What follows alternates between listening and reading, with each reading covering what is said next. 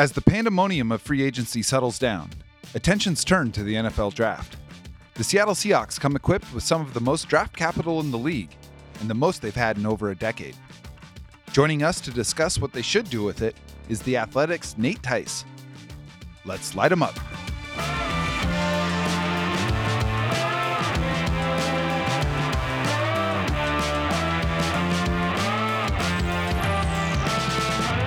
I'm Jackson Bevins, and this is Cigar Thoughts. Welcome back to the Cigar Lounge. I am Jackson Bevins, and along with my loquacious producer, Mike Barwin, this is the Cigar Thoughts podcast. Mike, how are we doing today? Doing well. Feeling pulled in a few different directions right now. You know, we got baseball back, Jackson. We've got the NBA play-in starting tonight.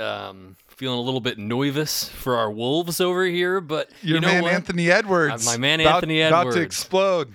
He's going to explode. I'm ready. My body is ready. But now, football is taking precedence. That's right. Football is It's taking time to precedence. lock in. So let's talk some ball, Jackson.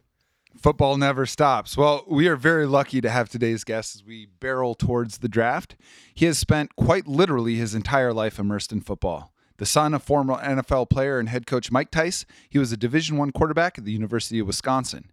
When his playing career was finished, he worked in the scouting department for the Atlanta Falcons, as an offensive assistant coach with the Oakland Raiders, and is now the popular staff writer and podcaster at The Athletic.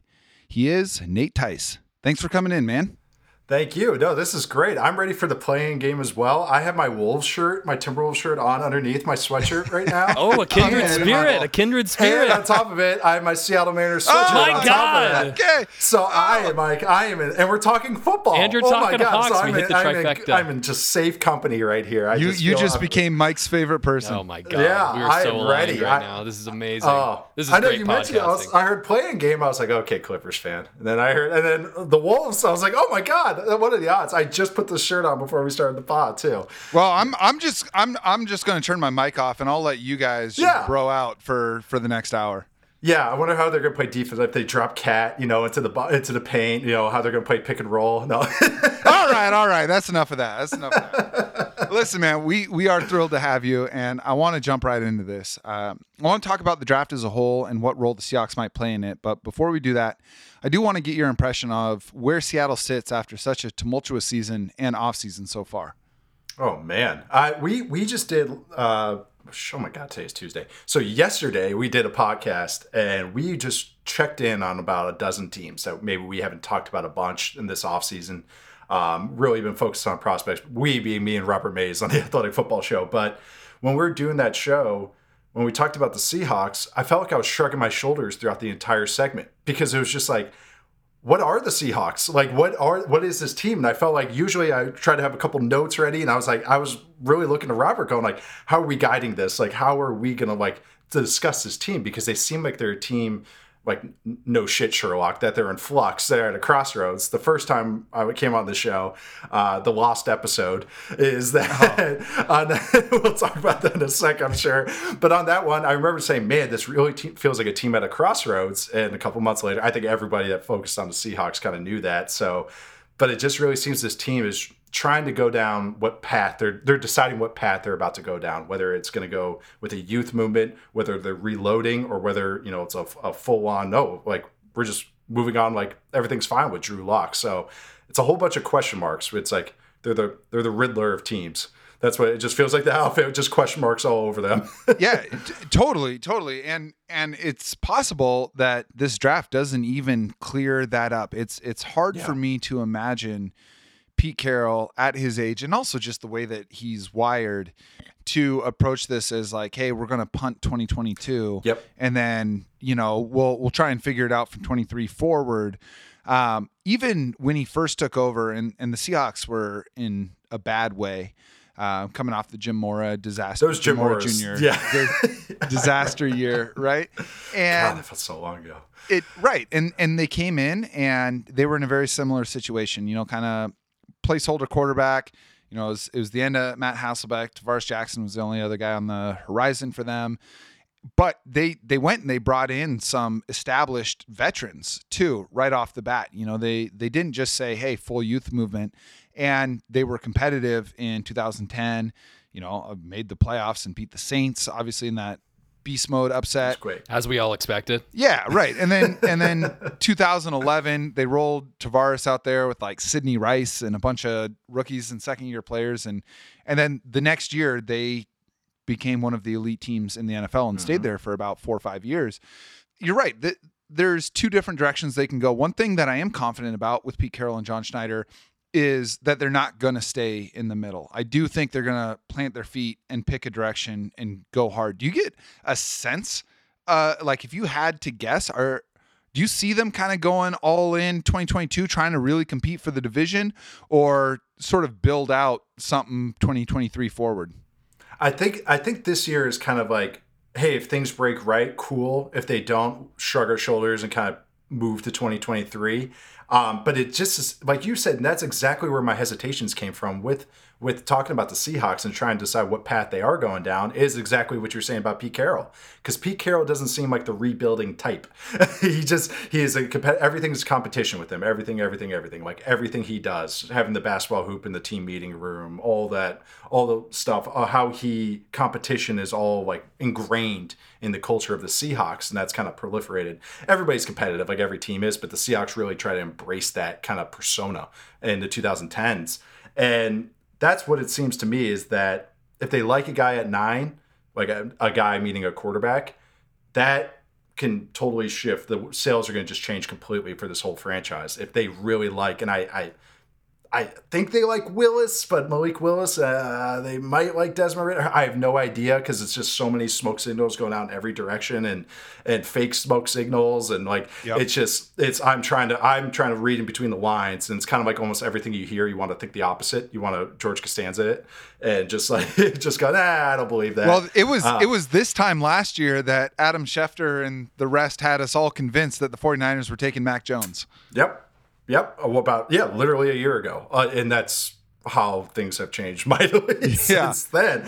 And that's exactly how I'm feeling with this. And that's why it's so hard to guess a couple weeks out of the draft, because that is going to indicate so much. If they don't go quarterback, then I think our first kind of like intuition going like, well, they're kind of like just seeing how this year goes. Roll out the ball. They paid players. That's why I don't feel like this is a like blow it up, like full on youth movement. The fact that they brought Diggs back, they signed Disley back, like those are indicators of like having tangible players. That seems to me more of like we're aiming for 10-7 this year and trying to get feisty, like just make it to the dance and be feisty in the playoffs, because that's really what the playoffs are now. It's like just get there, and let's see what happens from there. So those like just read in between the lines. Those moves signal kind of like, we're gonna roll the ball out and see how competitive we are, as opposed to going, let's try and get a top 5 pick next year.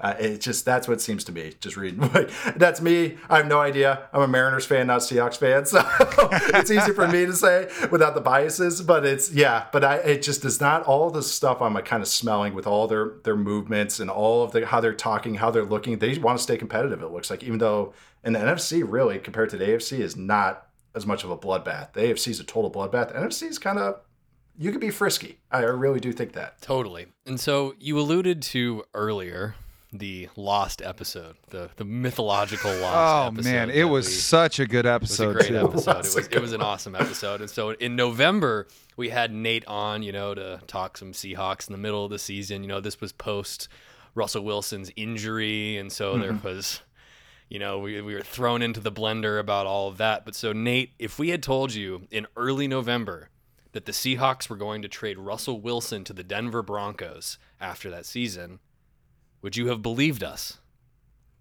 I would have. The last year, a year ago, it was so funny watching Aaron Rodgers and Russell both throw hissy fits in their own way. Yep. And it was so both of their personas. Aaron Rodgers is through, Pat McAfee leaking stuff into the media, but saying he's not leaking it. And then Russell's whole thing was, it's not official. I'm not saying I want to be traded. But if we were talking trade candidates, these are the cities I would like to go to. But nothing came from Russell, of course. So it's like, it's just funny how they both kind of did that. And I think I said that on the last episode, and I've said it before, is that I think that Mahomes, Tom Brady Super Bowl, I think it really rattled Rodgers and Russell, because I really do think they were like, hey, we're next in line. everyone's talking about Brady to Mahomes. They're passing the torch. What happened to us two? And I really think that's when they were like, hey, I want to win another one. I want to win another one. Hey, I want to become an all-time great, even though they're going to be, they've had pretty damn good careers. So I really think that's what set the clock in motion, or started the clock, was last year, when as soon as those stuff started leaking, it was kind of like, what are you doing for me? If not, I'm gone. And they did it. Packers resolved it in one way, and the Seahawks resolved it in another. And that's kind of, I'm not shocked. If Rodgers got traded, wouldn't have been shocked. Russell got traded, I wouldn't have been shocked. That was not totally surprised. Off the top of your head, do you like this move for the Seahawks? I do. Just where they are as a franchise. I think it's tough. And I said this, I went on Mina's show, and I kind of said this, it's never easy trading away a QB. Like, it's just like an NBA trading away a star. You're never going to feel like you got enough. But I think on paper, where they're at as a franchise, I also think Russell's aging, and not a good way. It's just how he plays. He's trying to be more of a pocket guy, but you can see some of his limitations crop up, especially this past year. And so I don't hate it. Like, I did not hate it. I actually thought they did okay. It's just, you're never going to feel like you get enough when you trade away a quarterback. Yeah, and we've talked about that on the show too. Is it was this sort of arranged marriage where once Rodgers signed that, because I think it was the morning of the trade, Rodgers signed his extension with the Packers, and so the Seahawks knew the Broncos were desperate. The Broncos knew they were the only team Russell Wilson was trading or waiving his no trade clause for. So you were left with this sort of intimate dance between two lovers, but neither, you know what I mean? Like it was tough. And given the fact that Russell Wilson put Seattle in that situation, and this isn't me vilifying Russell Wilson. He's going to do what he feels best for his career. There's a lot of variables to this totally. Stuff. That's what people realize. Pete Carroll, John Schneider, Jody Allen, they have to make decisions based on what is best for the future of their franchise. Russell Wilson has to make decision based on what's best for the future for his family, his career, his legacy. And we're lucky that for 10 years those two things lined up. But it's been clear the last couple that very likely that wasn't going to continue forever. I actually thought Seattle did pretty well. I like the Seattle trade package more than the Texans trade package for Deshaun Watson.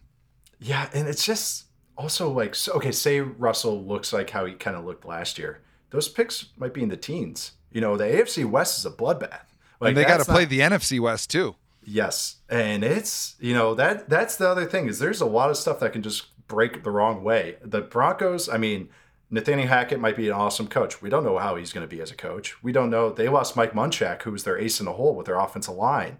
Like, those are bigger question marks than I think people are realizing. They're just going, oh, Russell, look at those receivers. Oh my God, he's going to throw for 5,000 yards. But it's really like, well, how are they going to get that? Like, what are they going to run with them? How are they going to block it? Like, how's the defense? I do like some of the defensive moves they made, maybe more than a month ago, but how's the defense going to look? It's a whole new regime. So it's all I'll say. They lost Mike Munchak. Tom Cable is available. Oh my God. I'm sure Russ is really banging on the desk to get Tom Cable back. He's got him on speed dial. By the way, wasn't it funny too when I mentioned those trade candidates that Russell had last year? Well, or unofficially had, whoever leaked it. It wasn't him, of course, but it was Chicago, the New York teams, the LA teams, and I think Vegas. I think those where it was. And then how quickly all those just went boop, boop, boop, boop, boop. Yeah. And they just went away. It was all Zach Wilson got drafted, Justin Fields got drafted, Justin Herbert became a star, Matthew Stafford got traded to the Rams, and it was like, well, looks like you're in Denver now. It is. Denver it is. How's their state income tax? Totally. Well, and it's exciting because the Seahawks got an early first round pick, early second round pick, and a bunch of players this year. That's all very exciting. What I'm most excited about is I am too, man. And I'm happy to see that earlier today they did pick up his fifth-year option. I don't see how you include him in the trade without doing that.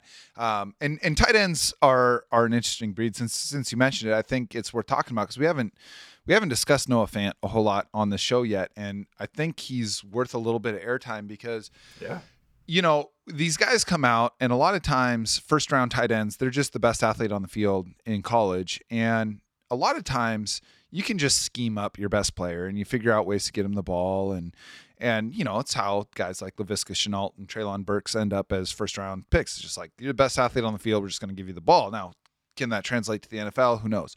But with tight ends, not only are you learning how to be a receiver at the NFL level, you also are learning how to be essentially an offensive tackle at the NFL level. You are learning two positions. There's a reason why there is a 3-year lag time for even the great tight ends to really be good.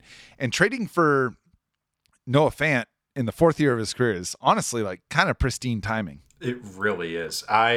Last summer I was predicting a breakout from him, and I was really geared up. I was like, man, this guy's hitting right. This is year 3. He's going to see some growth. Saw some growth in some ways, but he kind of flatlined in other ways. And also just the Broncos offense was just meh as a whole. Totally. We'll talk about the quarterback probably in a little bit, but the partial quarterback. But I'm a big fan of Fant. I think he has the trait. Like you just mentioned, tight end is just it's impossible to find guys. It really is. It's so hard to find an all-pro caliber tight end. Even finding a good tight end and a real tight end, not a glorified receiver like a Mike Gesicki, who defenses treat like a receiver. He's just a tall, skinny receiver, even though we list him as a tight end. To have a guy that can actually block, to actually run these routes, to actually like line up in line, that's such a hard skill to find, and especially a guy that's only getting better. He's 24 right now.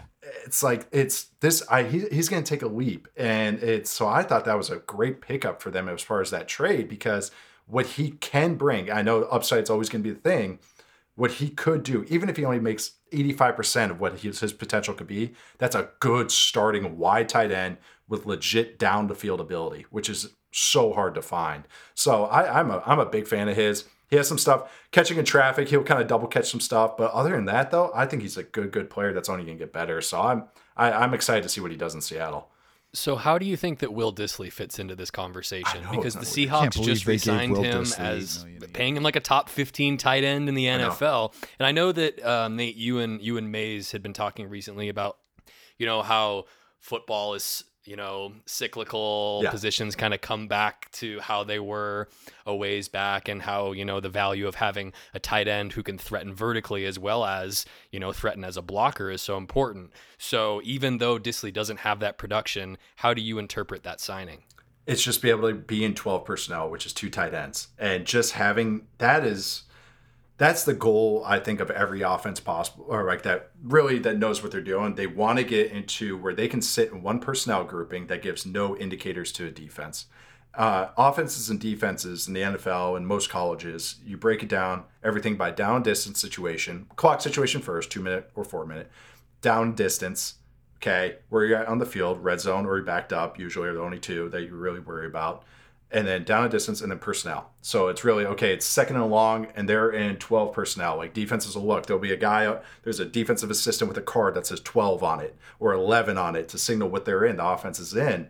So if you can attack, and this is what the Rams try to do out of 11 personnel, 3 receivers, if you can attack your entire offense or attack a defense with your entire offense out of the same personnel grouping, but getting to different formations, it's a pain in the ass for defenses. Because they can't just narrow down. Everyone has their call sheet. It's like a menu, and you use the other indicators that the offense is giving you to narrow it down, going, okay, usually when they're in 12 personnel on second and long, they run the ball. But if it's 50-50 run pass, and what types of runs and pass you get to, all of a sudden the defense goes, well, defense coordinator's got 7 calls. All right, cover 2. Oh, shit, cover 2. Yeah, okay, it's not soft. Well, guess what? Seahawks can come out there with 12 personnel and just pound the rock. And you get into a light package, light personnel grouping. That's what that can do, in theory. And that's why I actually think Dissly is a tangible tight end. It's he's been productive. Like he's done some stuff. Like he's had stuff. You have to account for him at least. Yes. He's not a guy that's just, who's that guy again? I don't know. Practice squad guy. I don't know. But it's like, but with him and now Noah Fant, and they kind of attack a little bit in different ways and how they can be utilized. That's going to just help open up the offense, even if it sounds boring to have 2 tight ends on the field. The thing that got me most excited about the trade package for Russ was the 23 picks, right? There's been so much said about the quality and depth of the 23 class. I think for a couple of years now, people have been kind of talking about that. That is the class of players. And I think it's so important for Seattle to have been loaded up in that draft class as well. You know, they're presumably going to have 4 picks in the top 50 or so next year. And there's going to be a lot of really exciting conversations surrounding the draft at this time next year. But I want to zoom back into this draft a little bit. I really love the draft. I find the process leading up to it to be fascinating, but I don't have the depth of insight you do when it comes to the specific players, the teams, how they may fit with each other. What can you tell me about this class from like a 20,000 foot standpoint? Quarterbacks suck. But there is a lot of good talent in this draft. This is a draft you want to have as many picks between 10 and 70, 10 and 60. You want as many. How about between 9 and 72? 9 and 72 also works. We'll add that to the threshold. Yeah, we'll just bump it just a little bit. Like, do you ever use a Peloton? Only religiously. Okay, you do. Okay, so I got one a few months ago. I love it now too. But yeah, just like when they go 20 to 40. Okay, so yeah, we'll go to 42. Yeah. Just on that on that resistance. But I think there's a lot of good tangible players in that range. Maybe just not the star upside that especially last year's class had, that had legit blue chips at several positions. The Kyle Pitts, the Jamar, all the receivers, not even just Jamar Chase. There's 4 receivers I really liked. Offensive line, they had 2 tackles. They had some, just like a really nice smattering of talent. This one's more like you're going to get a lot of good starters that come out of this with a couple guys that hit even higher than that. That's why I always think when people go, it's a weak class, I disagree with that completely. Weak class for quarterbacks, weak class if you have a top 5 pick. But if you have other stuff, that's good. That's what you want. You get that good starters there. What positions would you say this class is strongest at or deepest at? Defensive line, I would say, is probably one of the better ones. As far maybe not the high end guys are good, but then really just depth at defensive line. Pretty good safeties in this class, especially in that kind of day 2 range. A lot of good running backs and tight ends in that kind of day 2, early day 3 range. Like I said, that's what you're going to hear a lot of day 2. And of course, receivers really deep. I would say the 4 guys last year, the Rashad Bateman, Waddle, Chase, and Devontae Smith, who I freaking love. Those 4 are probably higher end than these guys this year, but the class this year in rounds 2 and 3 is really, really deep. I think there's a lot of good players from 20 to 80 at the receiver position. One of the possibilities for Seattle here is the option to trade back. And this is true at all of the draft positions.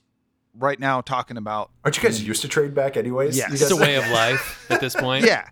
That, to be fair, that's usually because Seattle's picking at the end of the first round, which I've always contended you're picking second round talent and giving them first round. Yeah, yep. You're giving them first round contracts. So that I'm actually okay with. The few opportunities that John Schneider has had to pick early on, he's showed a little bit more tendency to stay put. But it is a very real possibility that Seattle moves back from number 9. And for me, I'm fine with that as long as Seattle isn't getting cute.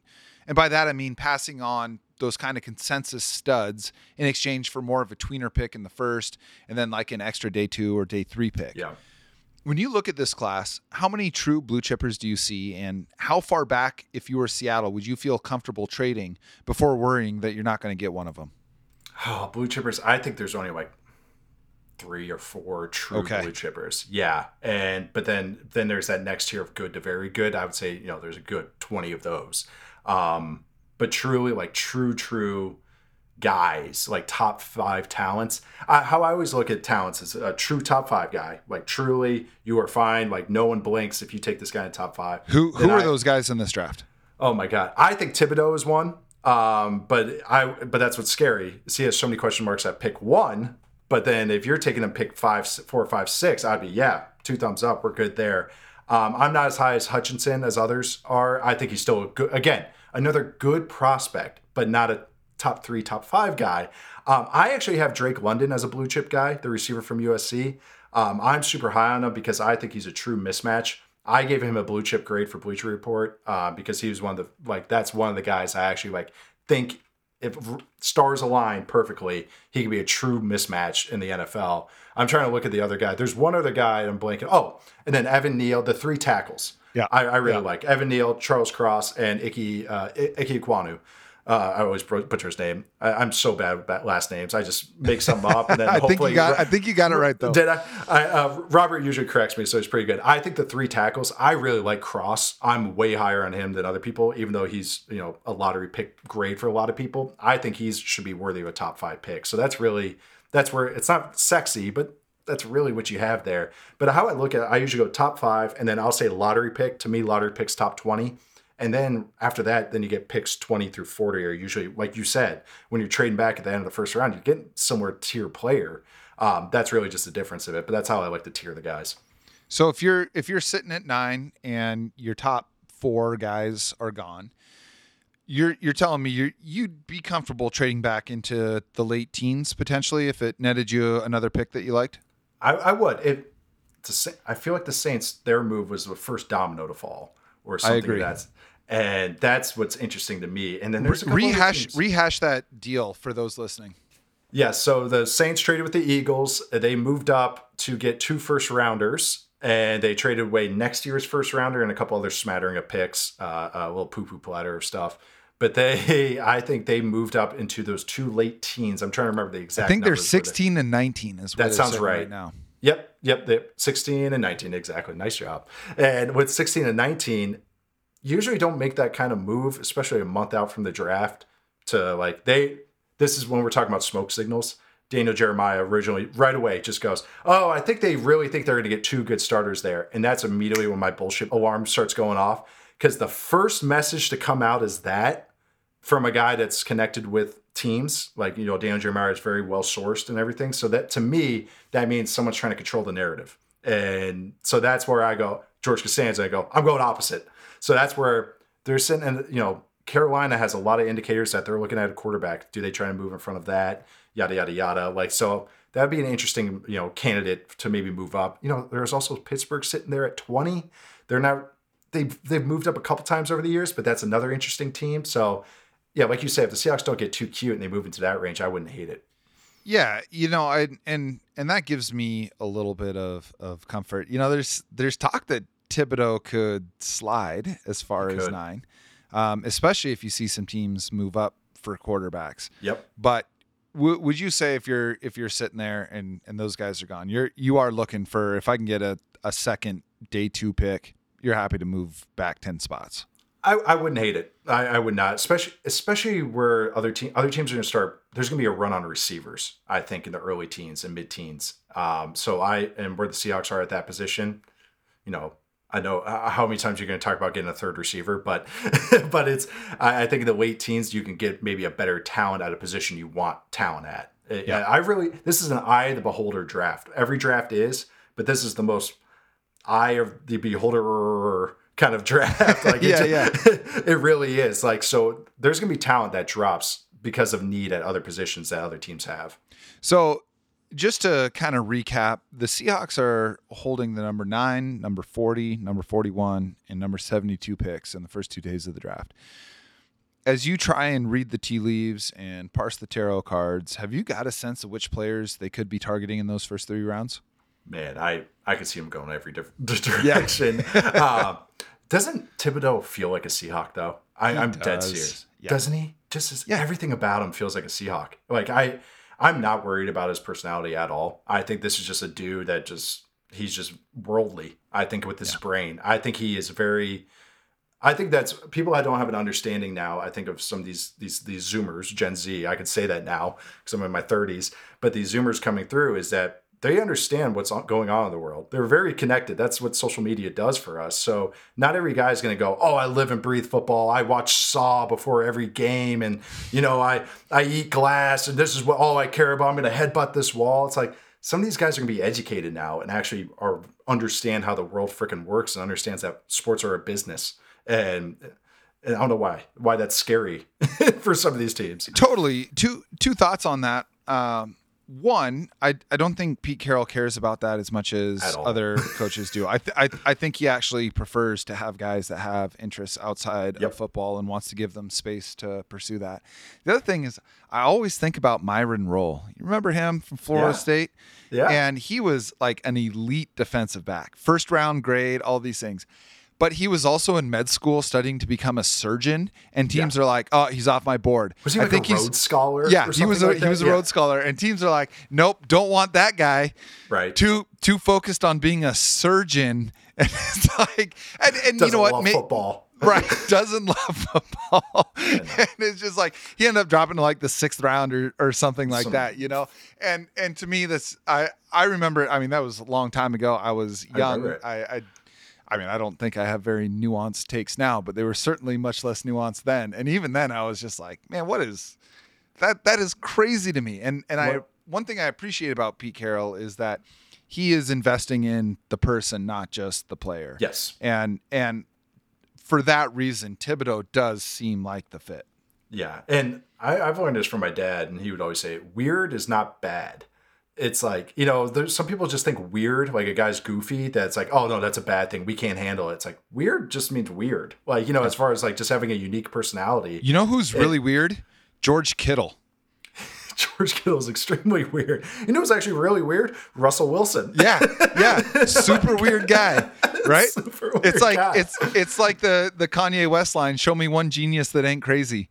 You know? Like these to get to this level, a lot of guys are just operating on the fringe. They got a different wiring. A lot of guys hide it. That's the thing. They just are very, especially the quarterback position. There's a lot of weirdos at that spot, but they just hide it very well. Yeah, totally, man. All right, okay. So Nate, you get the call.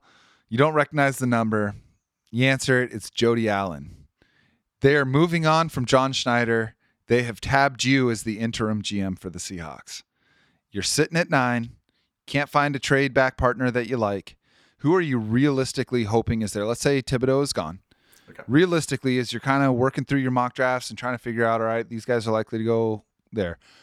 Who are you hoping is there at 9? Oh, I would love Charles Cross for them. I would love a tackle. And just, I don't know how the Stone Forsythe experiment's going to go. Right. But, you know, I think Cross is a hell of a prospect. Like, I legit, like, I put a bet on it that I think he's a number one worthy tackle. I think it's overblown what his run game deficiencies are because they just run, that's Mike Leach, air raid stuff. But I think that's been overblown about him. I think he's just a stud. I feel like I go crazy every time I bring up. Everyone's like, oh, really? I see him in the teens. It's like, no, I would take him top 5. But him, I love him at tackle. I think I got bad news for you. He just got taken right ahead of you. Honestly, Desmond Ridder is, if they wanted to go the quarterback, down the quarterback path. You're going quarterback at 9. All right, baby. We said if you liked a guy, and I like a guy, and his name's Desmond Ridder. About 10 picks before I would be comfortable taking him, but if I do like him, I think this guy has a chance to be like a good starting quarterback and pretty early in his career. So I wouldn't hate it. This is a team that wants to reload, and I think Desmond Ridder is the most ready quarterback, pro-ready quarterback of this class. Maybe take a swing on him. Okay, so this is interesting. We recently had Griffin Sturgeon on, and he tweeted out something that as soon as he said it, I was like, oh, yeah, that seems right. And he said, Malik Willis seems like a Pete Carroll quarterback, and Desmond Ridder seems like a Shane Waldron quarterback. And that landed for me, right? Like Pete wants the big balls throws, and Malik has that. But you're sacrificing some things in the short and mid-range game and kind of the quick processing stuff. But Ridder seems to just live with that mid-range jumper. And I think that is sort of a bread and butter part of the passing game if Shane Waldron had his way. That would make total sense. Especially what I love about Ridder, and it's not because of like a lack of imagination or anything. Everything's tangible with him. Like you get a lot of guys, and like Malik Willis is a great example. They run that offense he ran at Liberty. It was the most basic college offense you'll ever see as far as passing game. And some of that's Hugh Freeze, some of that's the coach. That's how he likes to call plays. That's how he likes to design it. It's what he did at Ole Miss. Same thing. But some of it is like you get these guys on a whiteboard, and they're great. Bullets aren't flying. They draw you up, whatever play you want to drop, because they just worked with their private QB coach on it for 2 months before the combine. They're good.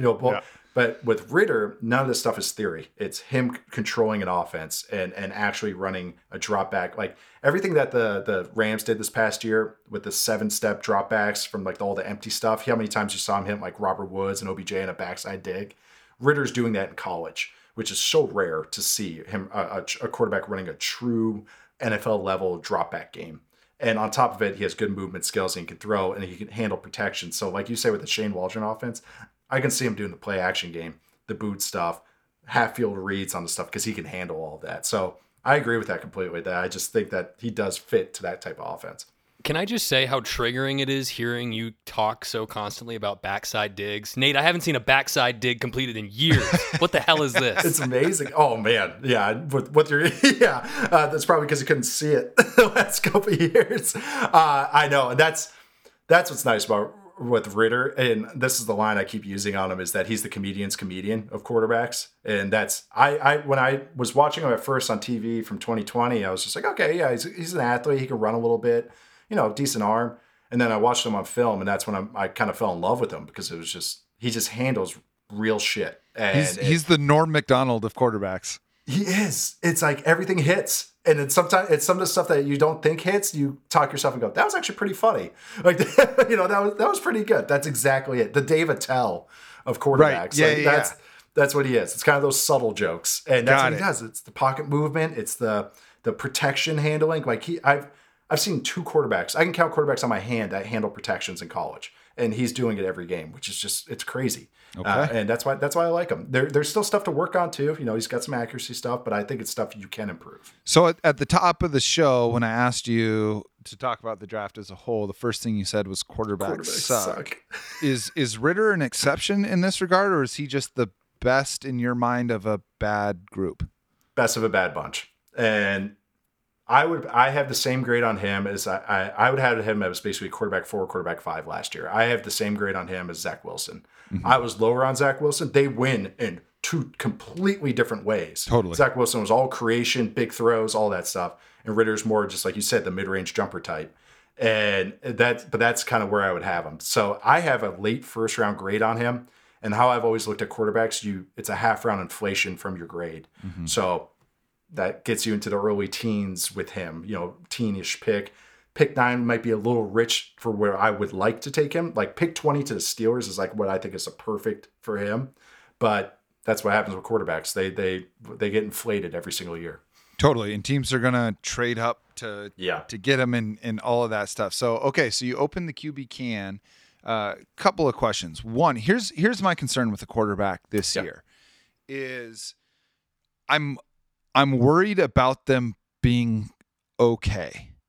I'm worried about them being Baker Mayfield, or where you're just like, we got to stick. It's Daniel Jones. Like, here's 4 years. Like, you're stuck in no man's land. I hope that he somehow takes the leap and becomes someone that we could build a championship team around. But if he doesn't, if the 23 quarterback class is very heralded, and Seattle may be picking very highly, or they'll certainly have the draft capital to trade up and get one of the top quarterbacks.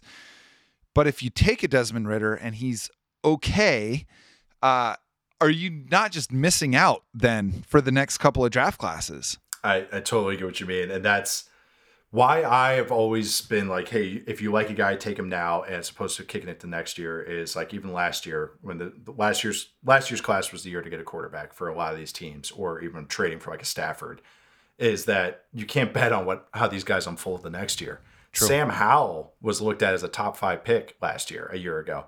Not that I agreed with it, but he was looked at that. And now he might not even, he's looking at it as like a round 3 pick. Some teams have him higher, some people have him higher, but these guys ebb and flow so much. Having said that, yes, next year's class probably is going to be better because there's already like 3 guys I would probably like more than anyone in this class. So yes, I'm talking out both sides of my mouth. But like I said before, if I were John Schneider or in his role, I like Ritter. But if they don't, or if they're not fully set on him, I get it. Being in no man's land at quarterback is the worst thing possible, because now you're just like, shit, we're too good. too good to blow it up. It's the Andy Dalton zone when that Bengals team was loaded, and I thought they had a 3-year stretch with the best roster in the NFL. Absolutely. Like it was pristine roster building from that front office, and they had Andy Dalton, and he was just good enough that you don't move on from him. The Mendoza line. Exactly. And that's what I'm afraid Seattle gets caught up in. If they don't go quarterback, they're likely rolling out Drew Lock this year. Is there any reason to believe that Drew Lock can become what he just look at the grin on this guy's face what before he even people answers once the question. hoped My he God.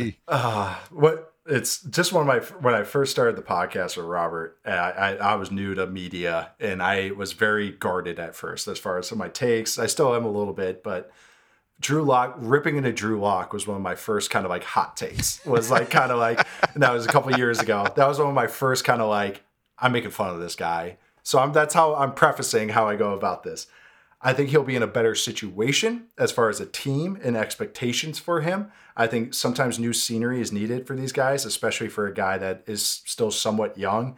My issues with Drew Lock, and because he can make all the throws, which is okay. That's a good starting point. But that also is a dangerous starting point. Can make all the throws. It's how he gets to him. His processing has always been my issue with him. Because to me, it always seemed like he was scatterbrained, like that he would get a play call is blah, blah, blah, blah, blah, sword, X dig. They tell the concept, but they tag one route. That will happen. Tagging a route is telling one guy you're doing something different than usual. He would stare at the one route that's tagged. Because he would almost go, he would get tunnel vision. He would hear the whole play call, but he was like, oh, I know what that one route is. Okay, that's where I'm going, hell or high water. And then he would get himself in this trouble, and his feet would get all over the place. He would throw, he would spray throws. He would try to rope one in because he does have a great arm. He would try and rope in throws that he should not even be trying to attempt or even looking at. So his processing needed a ton of work.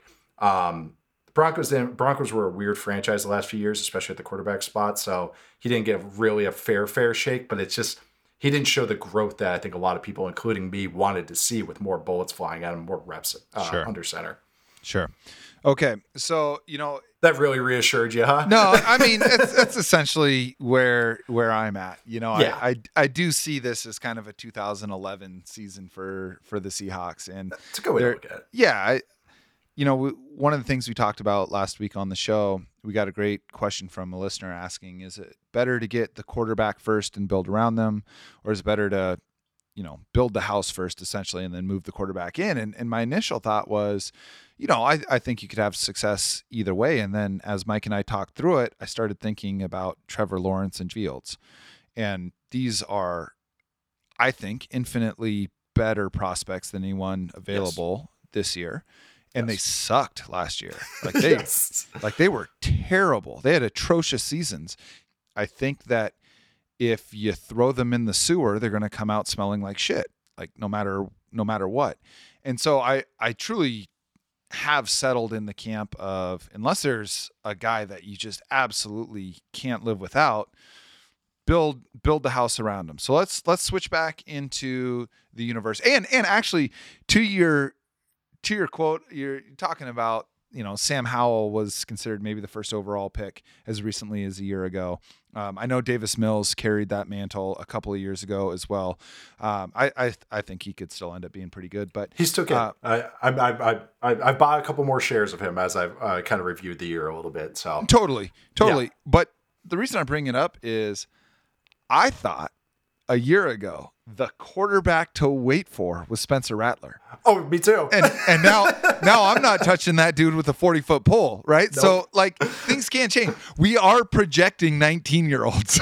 Yes, and 19-year-olds with a lot getting thrown at them. Yeah, exactly. But having said, this is actually, and I've talked about on-field stuff, but real quick, this is one of the reasons why I really like Ritter is because of his off-field stuff. Because by all accounts, he's a psychotic competitor.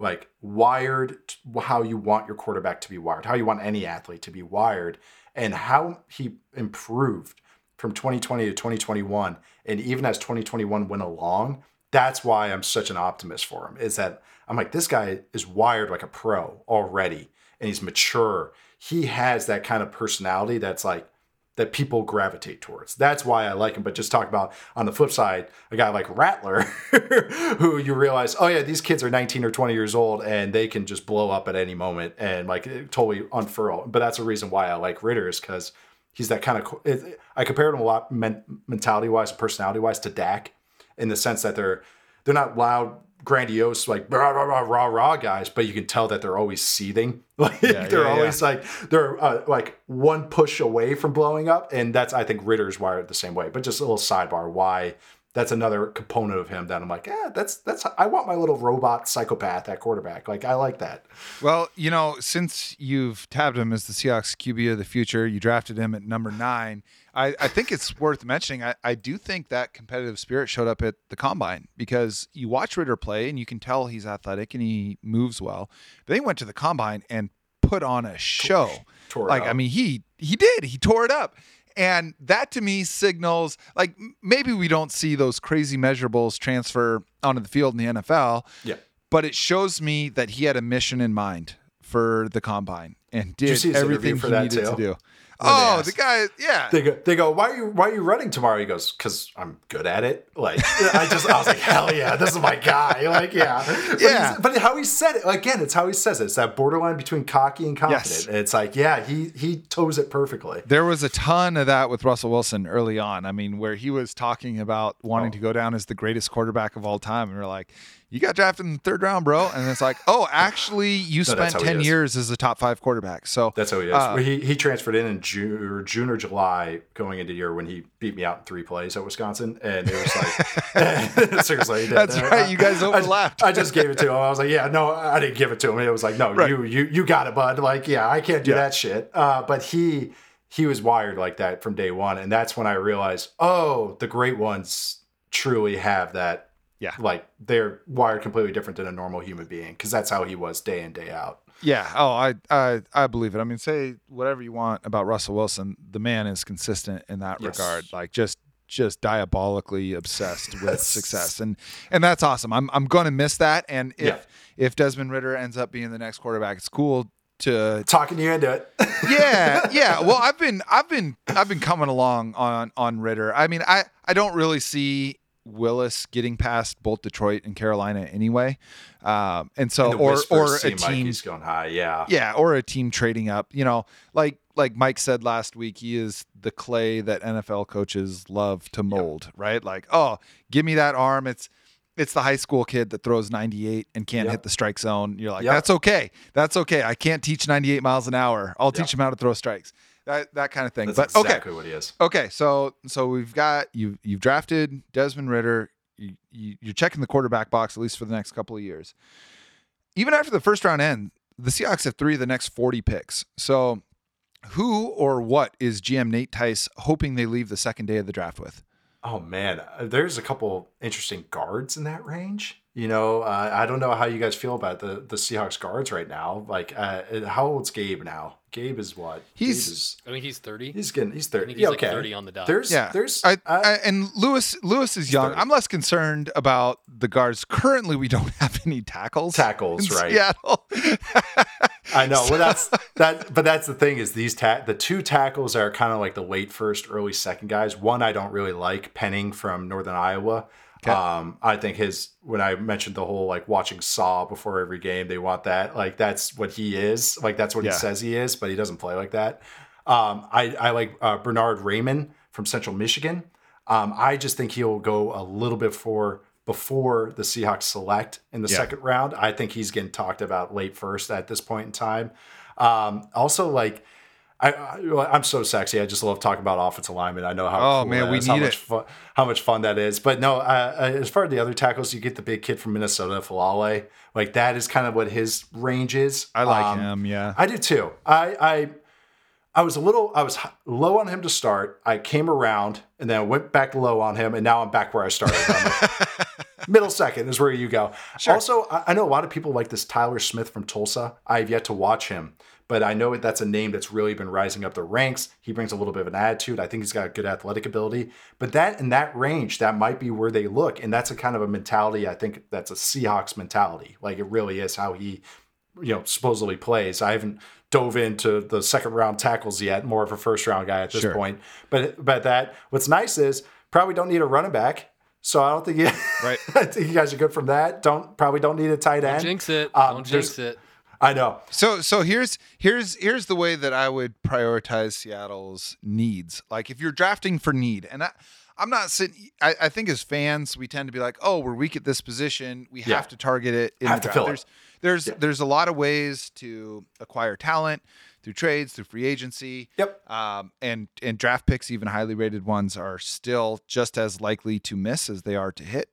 And I think that for me, though, if we were to target positions of need, the three that stand out, and then there's a fourth trailing right behind it, are tackle, edge rusher, and cornerback. And then, kind of around pick 72, I would love to see a wide receiver. And I think this is a draft that can kind of provide that. With those four position groups, who do you think is likely that we can start to get our hopes up to be there day 2, day 3 for Seattle?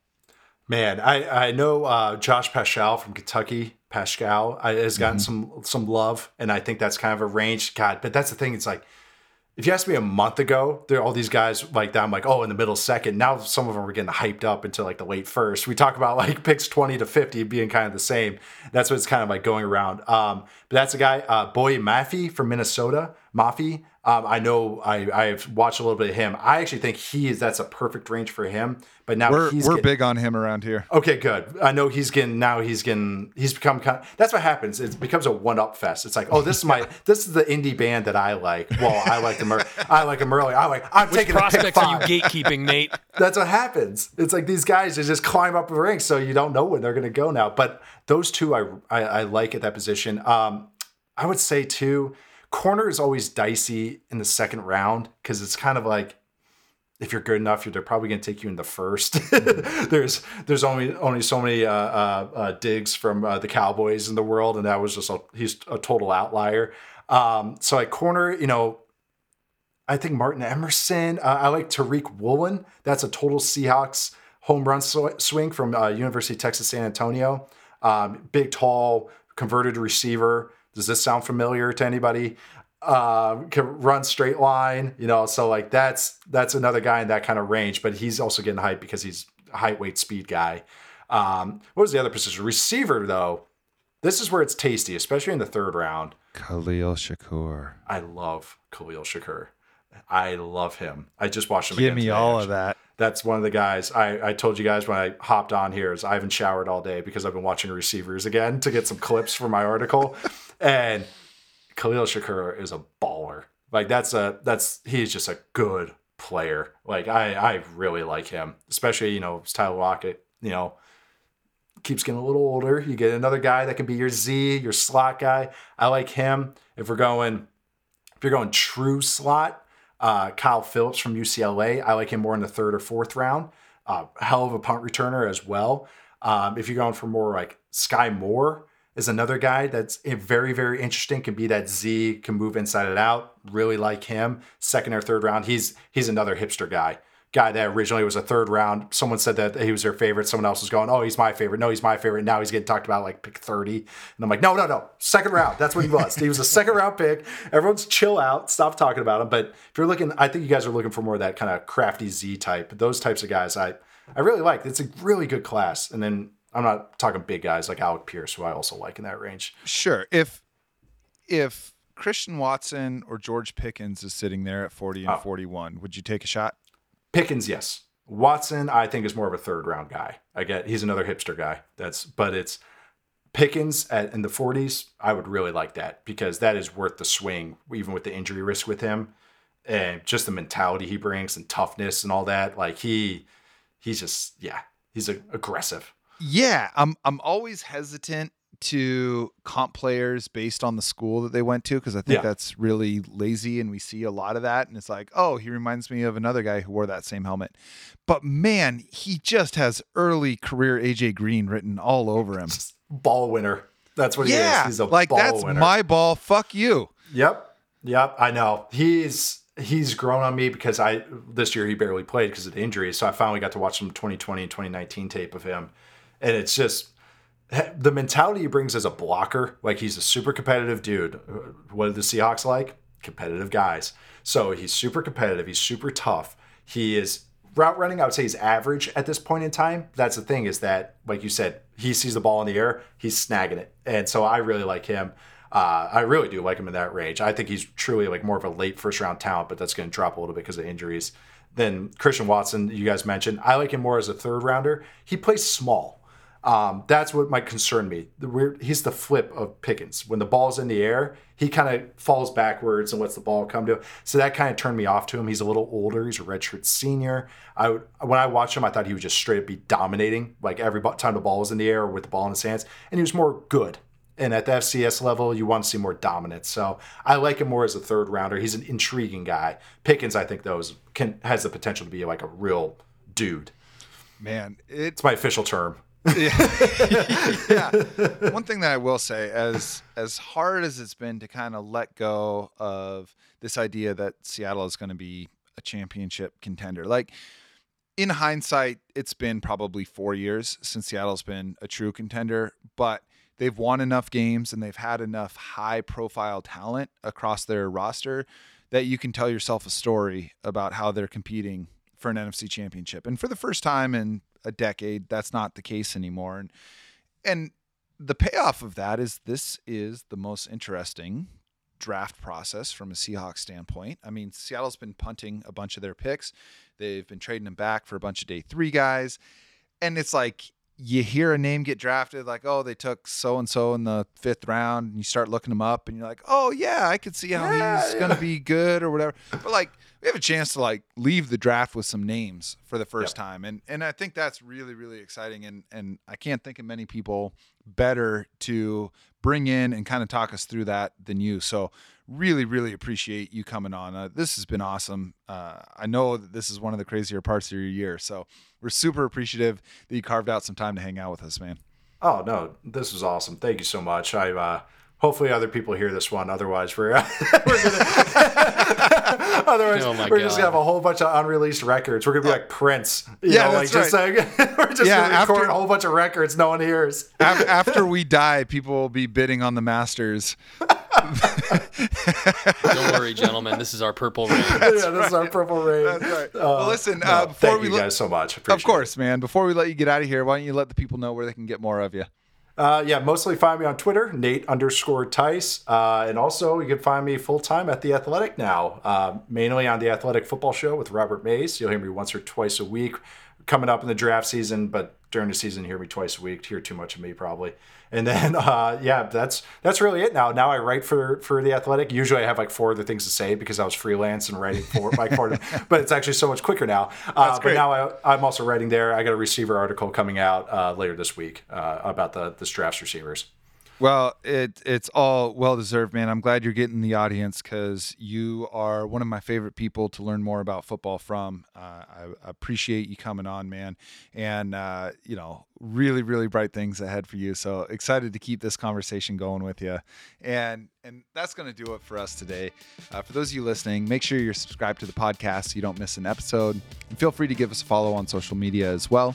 You can find me on Twitter at Jackson Bevins. That's JACSON. Remember that no K is okay when spelling Jackson. Mike is at Mike Barwin, and the show itself is at Cigar Thoughts. You can also find us on Instagram at Cigar Thoughts NFL and on Facebook at Seahawks Cigar Thoughts.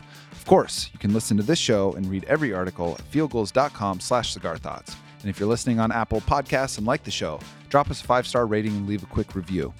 Y'all continue to amaze us with your support, not just tuning in, but in leaving the reviews, sharing on social media. We are so grateful for that. We'll be back soon, but in the meantime, onwards and upwards, my friends.